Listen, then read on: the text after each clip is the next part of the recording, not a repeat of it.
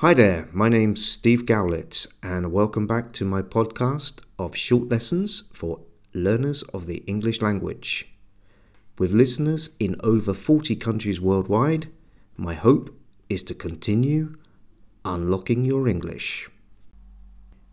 In this lesson, I'm going to read you several sentences. Listen carefully and try to deduce the meaning of the word miss. Hello, Miss Smith.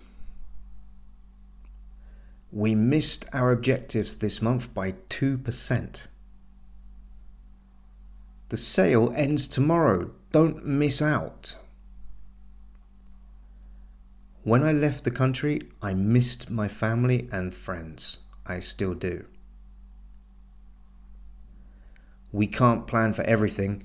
Sometimes things are just hit and miss. His team lost the final when their star player missed the penalty shot. I missed the meeting because the train was delayed. Okay, so we started with the expression, hello Miss Smith. Miss is a title we give to unmarried ladies. We missed our objectives this month by 2% means we didn't reach the objectives. We missed our objectives, we didn't reach them. The sale ends tomorrow, don't miss out. Don't miss out means this is a special opportunity. Don't lose it. When I left my country, I missed my family and friends. If you miss your family, it's that feeling of separation and you would like to be with them.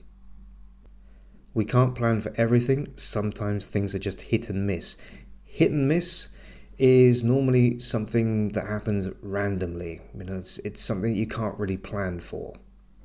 It could work or not. We don't know. It's hit and miss. His team lost the final because their star player missed the penalty shot. Well, this is similar to missing the objectives in one of the earlier examples. If you miss the penalty, it means you didn't score the goal. The ball did not enter the goal.